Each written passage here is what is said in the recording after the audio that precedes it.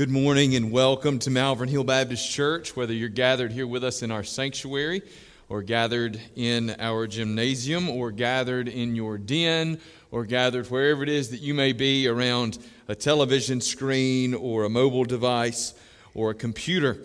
We are grateful that you have joined with us as we continue to figure out exactly what it looks like to live in this very strange world, and yet today we still gather, and we gather this weekend with several things on our minds. We gather, of course, remembering and reflecting upon the freedoms that we have as Americans. We shot some fireworks yesterday ourselves, just as a good reminder of the joy that we have together as Americans, and to remember those who have sacrificed in many ways so that we can enjoy the freedoms that we have. I always appreciate Buster sharing from his heart and his perspective as a veteran and a man who's able to offer those thoughts from a different perspective than I can even imagine.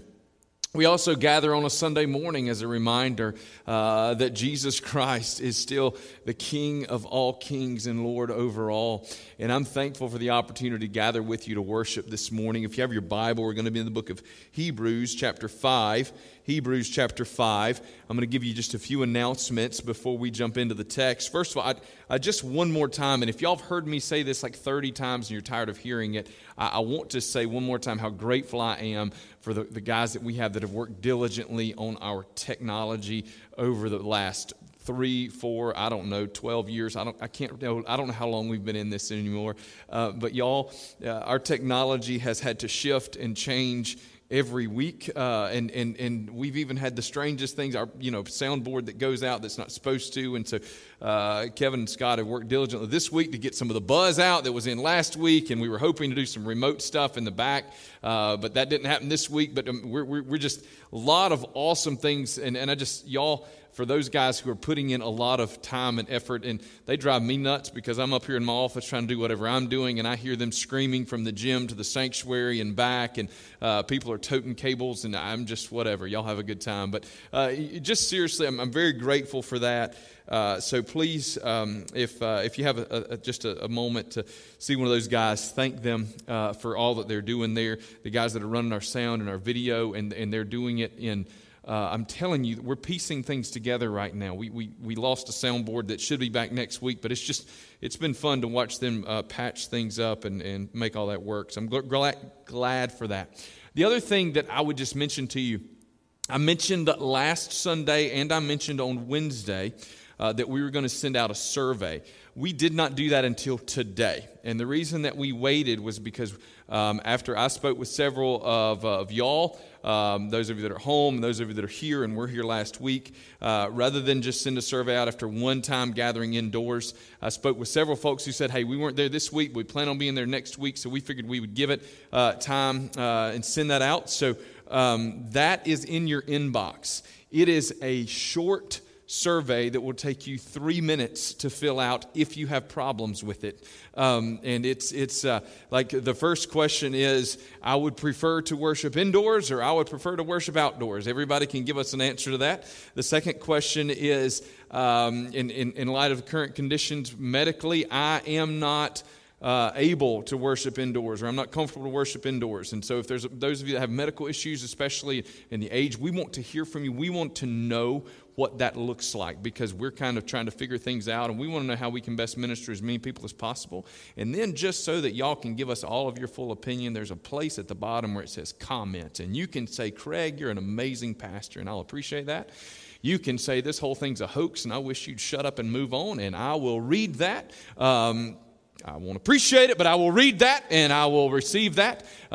You can say, hey, we're doing everything we can. But just so that we can get some feedback from y'all, because it matters to us. We're a congregational church. And so it's not just that as your leadership, as pastors and deacons, that we want to hear. I do want to hear from you. We need to hear from you. Because we are a congregational church, which means that we need to be ministering to our people in the way that as best we can tell fits within the desires of our congregation and the needs of our congregation. So please communicate with us and let us know just those few short questions on that survey, so that we can continue to figure out how we can best minister to as many of you as is possible.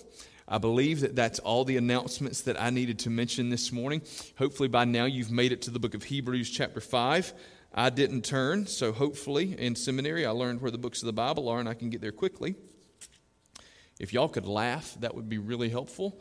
On camera, you can't see the bare bones that we have in this building right now. And so all of y'all celebrated 4th of July too much. And this is why we're going to cut the live stream off every year on the 4th of July so nobody has an excuse to stay home from moving forward. If you have your Bible, stand with me in honor of God's Word. We're going to be in Hebrews chapter 5, beginning in verse 1.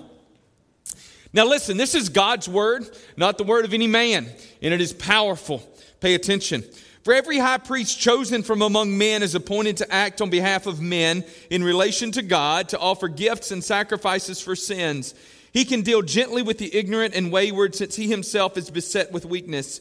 Because of this, he is obligated to offer sacrifice for his own sins, just as he does for those of the people. And no one takes this honor for himself, but only when called by God, just as Aaron was. So also Christ did not exalt himself, but to be made a high priest, but was appointed by him, who said to him, "You are my son, today I have begotten you." As he says also in another place, "You are priests forever after the order of Melchizedek."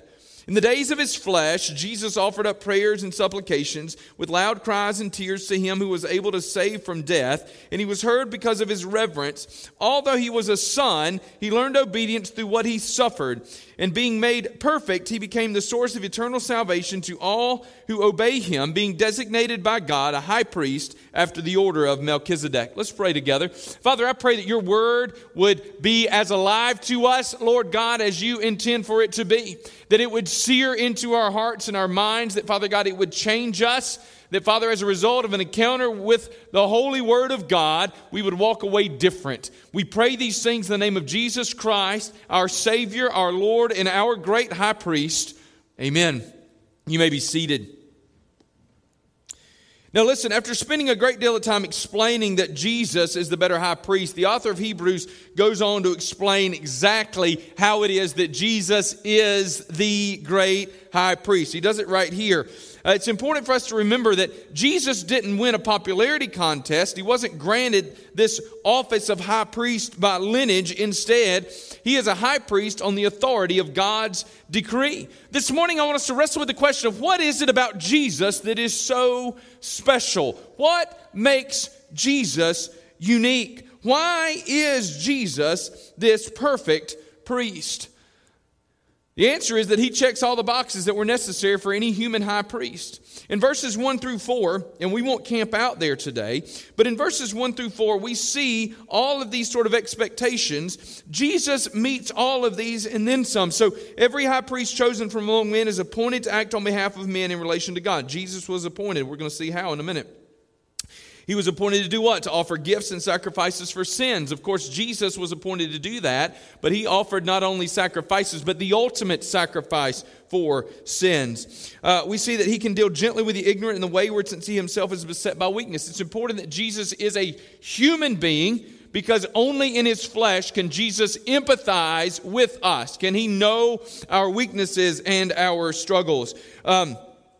Because of this, he is obligated to offer sacrifice for his own sins, just as he does for the people. Now, this is where it takes a turn. And it takes a turn because one of the things that sets Jesus apart is he has no obligation to offer sacrifice for his own sins, because Jesus never sinned. And so when Jesus steps onto the cross of Calvary, he does so not atoning for his own sin, but atoning for the sin of all of the world. And no one takes this honor for himself, but only when called by God, just as Aaron was. We don't see Jesus standing up and pumping his chest and saying, "Look at me!" But instead, as we're going to see in just a few moments, we see on multiple occasions where the Lord God himself speaks from heaven and says, "This is my son."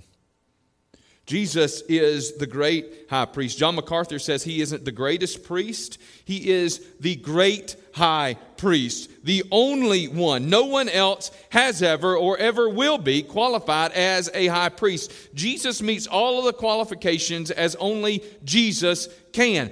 Every other high priest that we saw in the Old Testament was a shadow pointing to the reality who was to come, and that reality is the person of Jesus Christ.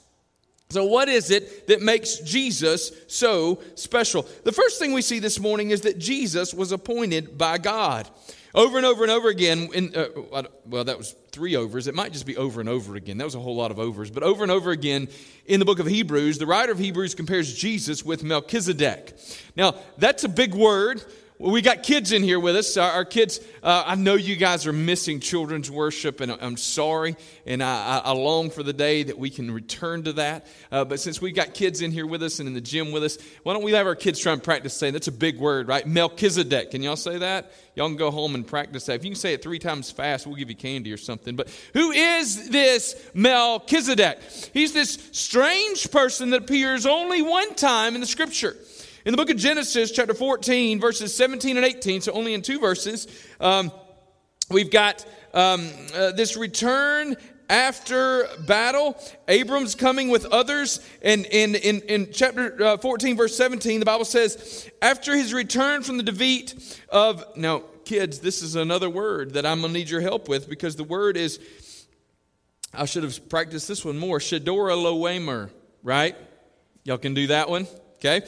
After his return from the defeat of the kings who were with him, the king of Sodom went out to meet him at the valley of Sheva, that is the king's valley. And Melchizedek, king of Salem, brought out bread and wine. He was priest of God Most High.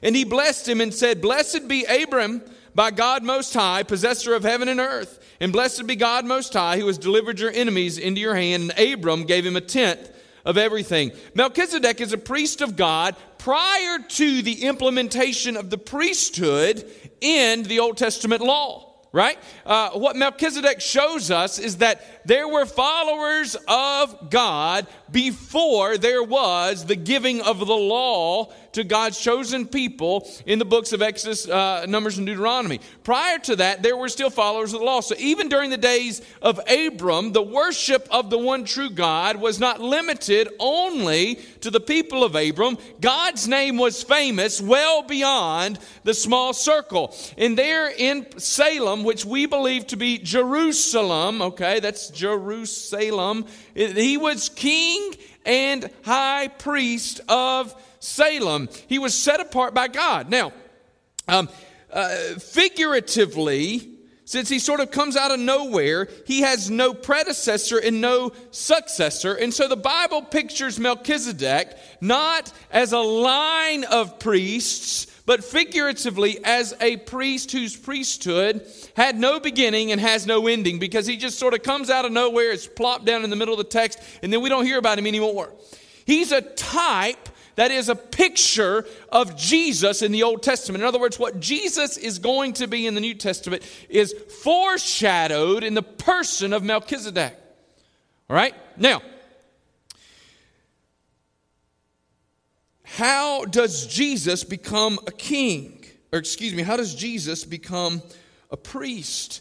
He's plucked out of nowhere. He's dropped in the middle. He's born of a virgin. He sort of comes upon the scene from absolutely nowhere. He begins preaching and teaching, and all of a sudden people say, who is this guy? Listen, there was never a vote to appoint Jesus as a high priest. You understand that? As Americans, we've seen over the last few years how it is that votes have to be counted, and there can be arguments about who wins a vote based on exactly how it is that the number of votes come in.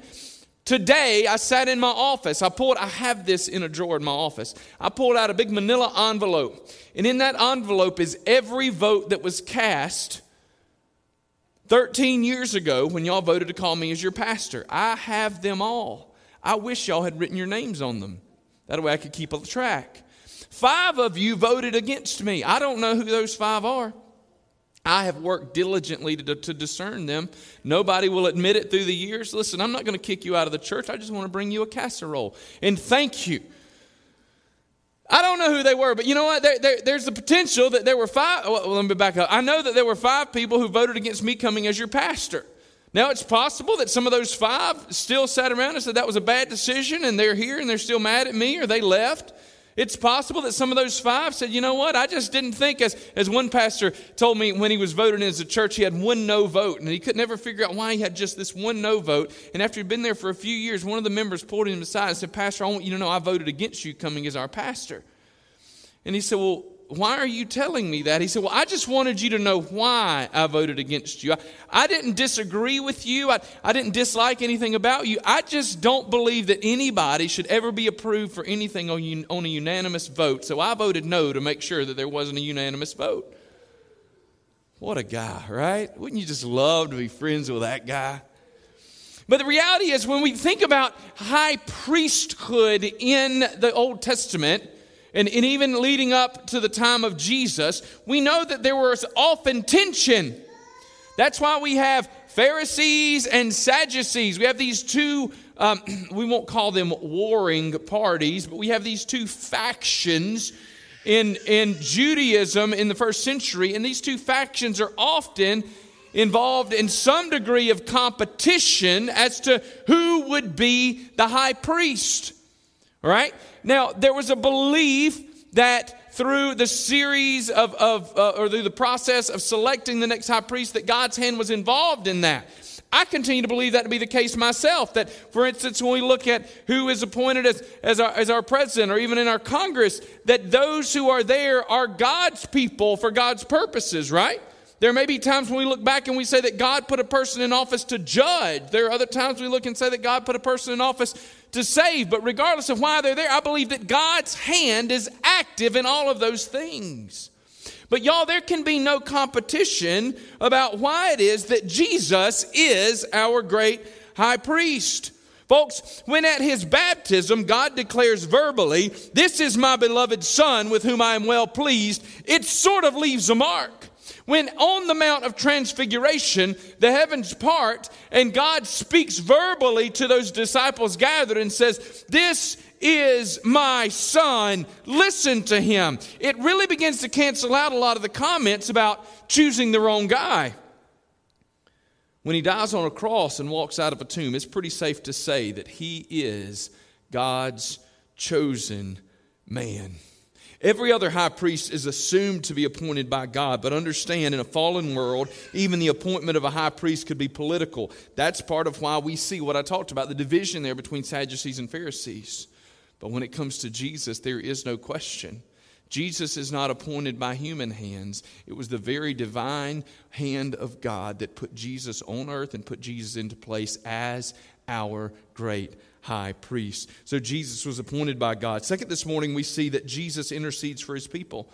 The high priestly prayer is one of our best examples. Jesus interceded there. He began to pray in John 17, "Lord God, be with them." Your memory verse in the study guide this week is from John chapter 17. But there in John 17, Jesus says, "I was with them. Lord God, I've kept them. Now God, you keep them. Lord, they are in the world, but they are not of the world. Lord God, protect them." Jesus is interceding on our behalf. You understand what interceding means? Interceding means there's somebody that gets in between me and the person ahead of me, and that person is trying to advocate on my behalf. Right? Maybe you've done this for your children on occasion. Have you ever interceded for your kids? We spent some time with grandparents in recent weeks, and grandparents are really good at interceding for their grandchildren. Moms, Dad, y'all have experienced this before? Where you have the child that walks up with grandma in tow, and, "You know, Dad, I was thinking. Me and grandma were talking, and we had an idea together." And that kid just waits for the grandparent to kind of nod, let them intercede. And I love this phrase from grandparents. I would do this if I were you. And I'm like, "Whatever, Mom. When I was a kid, you beat me senseless. You didn't do anything for me." She didn't beat me senseless. But what happens with grandparents, right? I mean, something shifts, and they're not the same. I can remember these people that raised me, and I can remember the expectations that were placed upon my life. And then these grandchildren come along, and we're supposed to just allow them to run roughshod over the whole entire world. But that's what grandparents do, and they intercede on behalf. Jesus is an intercessor. Now, not in the way that a grandparent is, but instead Jesus is an intercessor going before us to the Father. But Jesus interceded first and foremost, not for us to get our way, certainly not primarily for that. Jesus interceded on the cross of Calvary. In Romans chapter 8, beginning verse 31, we read, "What then shall we say to these things? If God is for us, who can be against us?" He who did not spare his own son, but gave him up for us all, how will he not also with him graciously give us all things? Who shall bring any charge against God's elect? It is God who justifies. Who is to condemn? Christ Jesus is the one who died. More than that, who was raised, who is at the right hand of God, who is interceding for us. Interceding, you see that? But who shall separate us from the love of Christ? Shall tribulation or distress or persecution or famine or nakedness or danger or sword? As it is written, for your sake we've been killed all the day long. We are regarded as sheep to be slaughtered. No, in all these things we are more than conquerors through him who loved us. For I am sure that neither life, nor death, nor angels, nor rulers, nor things present, nor things to come, nor powers, nor height, nor depth, nor anything else in all of creation will be able to separate us from the love of God in Christ Jesus our Lord. But I want you to understand that when the Bible talks about us not being separated from the love of God in Christ Jesus our Lord, it's not suggesting that somehow in the midst of all of those things, I am going to overcome on my behalf and in my own strength, that I'm going to do everything that's necessary to hold on. No, what it's saying is that because Jesus is seated at the right hand of the Father, regularly interceding, regularly standing in our place. Yes, he's a filthy, rotten sinner, Lord, but I died for him too. Yes, he's a filthy, rotten sinner, but I died for him too. I died for that.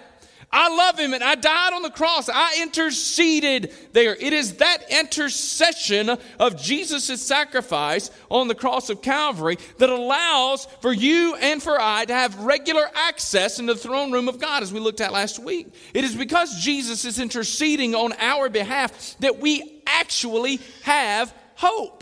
You understand? So Jesus is the great high priest because he intercedes. But he doesn't intercede in the way that the old high priest did. The old high priest went in one time a year, and the high priest interceded one time a year for the unintentional sins of the people. You understand that? The purpose for the Day of Atonement was not to atone for intentional sin. There was an elaborate system of sacrifices that were prescribed for all of the regular people to atone for their individual sin.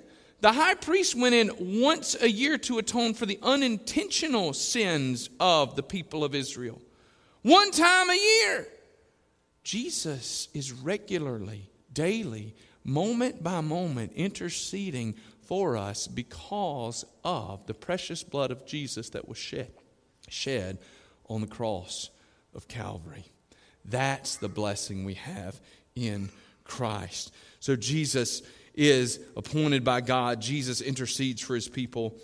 Third, this morning, Jesus is perfectly obedient. Now, we got to be careful when we say that Jesus is perfectly obedient, because if we're not, we sort of give this idea that Jesus does what he didn't want to do to honor the Father, right?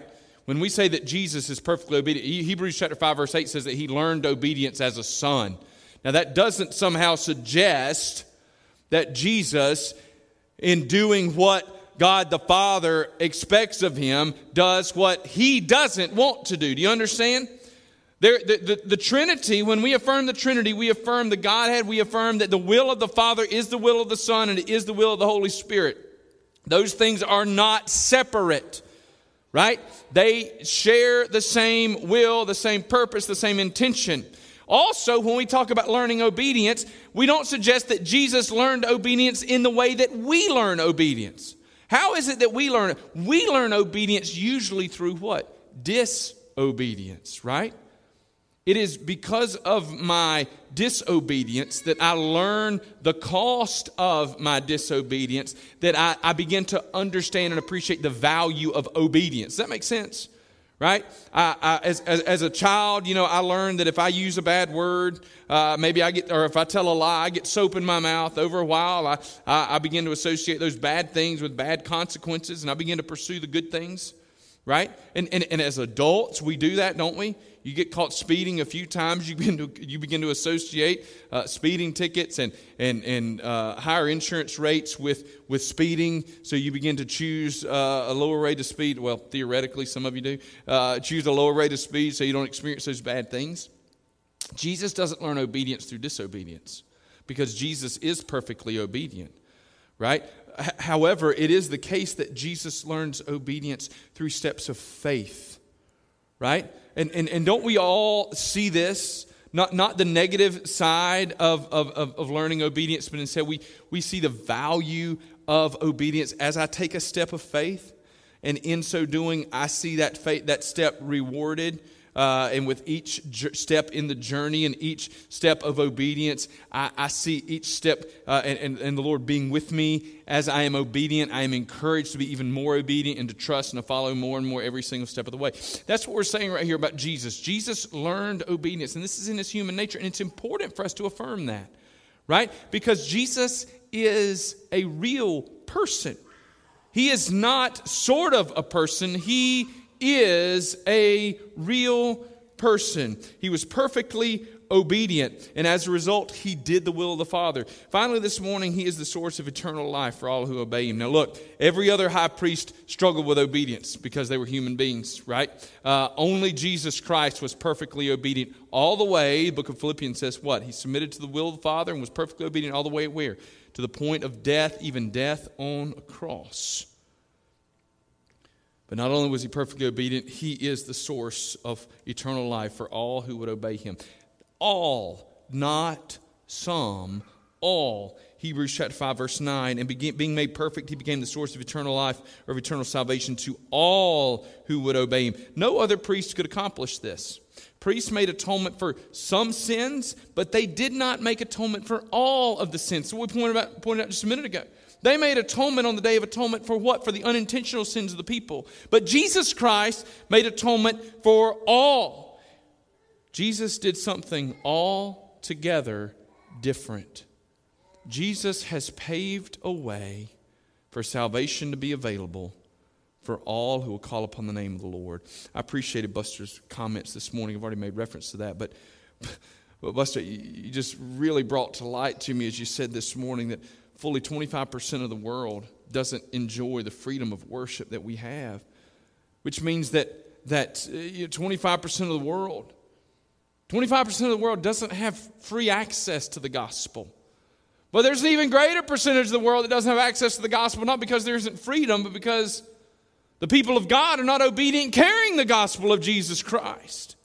What a shame would it be for in the United States of America that we've celebrated this week? What a shame would it be for there to be people who have not been exposed to the truths, the hope of the gospel of Jesus Christ. Not because they're not free to hear it, but because the people of God are not obedient to carry the good news. Well, what is this good news? Jesus, as the great high priest, did something altogether different. Jesus made it possible for all who would obey him to become sons and daughters of God, to become saved children of the Most High. At the end of the day, this is our greatest hope as evangelical Christians. See, as evangelical Christians, we're not defined by a voting block, and that's an important thing for us to keep in mind. Our news media likes to talk about evangelicals a lot, and anymore that seems to be a political statement. But why are we known as evangelical Christians? We are known as evangelical Christians because we believe in the evangel. That is the good news, the gospel of Jesus Christ. The reason that we are evangelical Christians is not because we vote a certain way or look a certain way or drive a kind of a vehicle or do something in particular. We are evangelical Christians because we believe that the world is lost and in need of a Savior, and we believe that the only hope for the entire world is Jesus Christ. And folks, it is really appropriate that on this 4th of July, well, the 5th of July, but on this 4th of July weekend, as we reflect upon the freedoms we have as Americans, that we be reminded of the incredible freedom that is available to all who would call upon the name of the Lord. When it's all said and done, we could really sum it all up this way. One of the largest differences, most significant differences between Jesus and the Israelite high priests is that the high priest of Israel offered atonement and sacrifice for the people of Israel. The high priest was really focused in a ministry only to a particular group of people in a particular time. But Jesus Christ is building for himself a people of every nation, tribe, and tongue. Jesus' ministry is not bound by geography or bloodlines. The ministry of Jesus Christ, our great high priest, is one that extends the opportunity and the hope of salvation for all who will call upon the name of the Lord. Y'all, the book of Hebrews gets into some really deep things and some big words like Melchizedek. And sometimes we can get so wrapped up in Melchizedek that we miss Jesus. The only reason that Melchizedek matters in the book of Hebrews is because he points to Jesus. And Melchizedek isn't the picture. Jesus is the picture. He's the more perfect Melchizedek. He's the better and more perfect high priest. He is the hope for all of mankind. As we gather here today, whether at home or in person, I want you to know that the thing that's so special about Jesus is absolutely everything. He alone is able to save, and he stands ready today to forgive you. I've titled this sermon this morning, A Divine Appointment. And I don't believe I even mentioned that when I began. But it's Jesus, we use that word appointment in two kind of ways. I may get an appointment to have my hair cut, but I also can speak of appointment as in someone has been appointed to do something. Well, Jesus is a divine appointment in that he was appointed high priest by the hand of God. But that divine appointment may also be the appointment that Jesus has for you today to be here, whether in person or online, hearing this word of hope, that no matter where you've been or what you've done, that God loves you. And he sent Jesus Christ as the perfect sacrifice for your sins. And all who call upon the name of the Lord will be saved.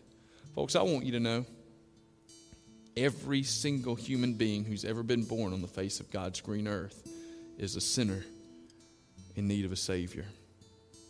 We've all sinned and fallen short of God's glory. Every single one.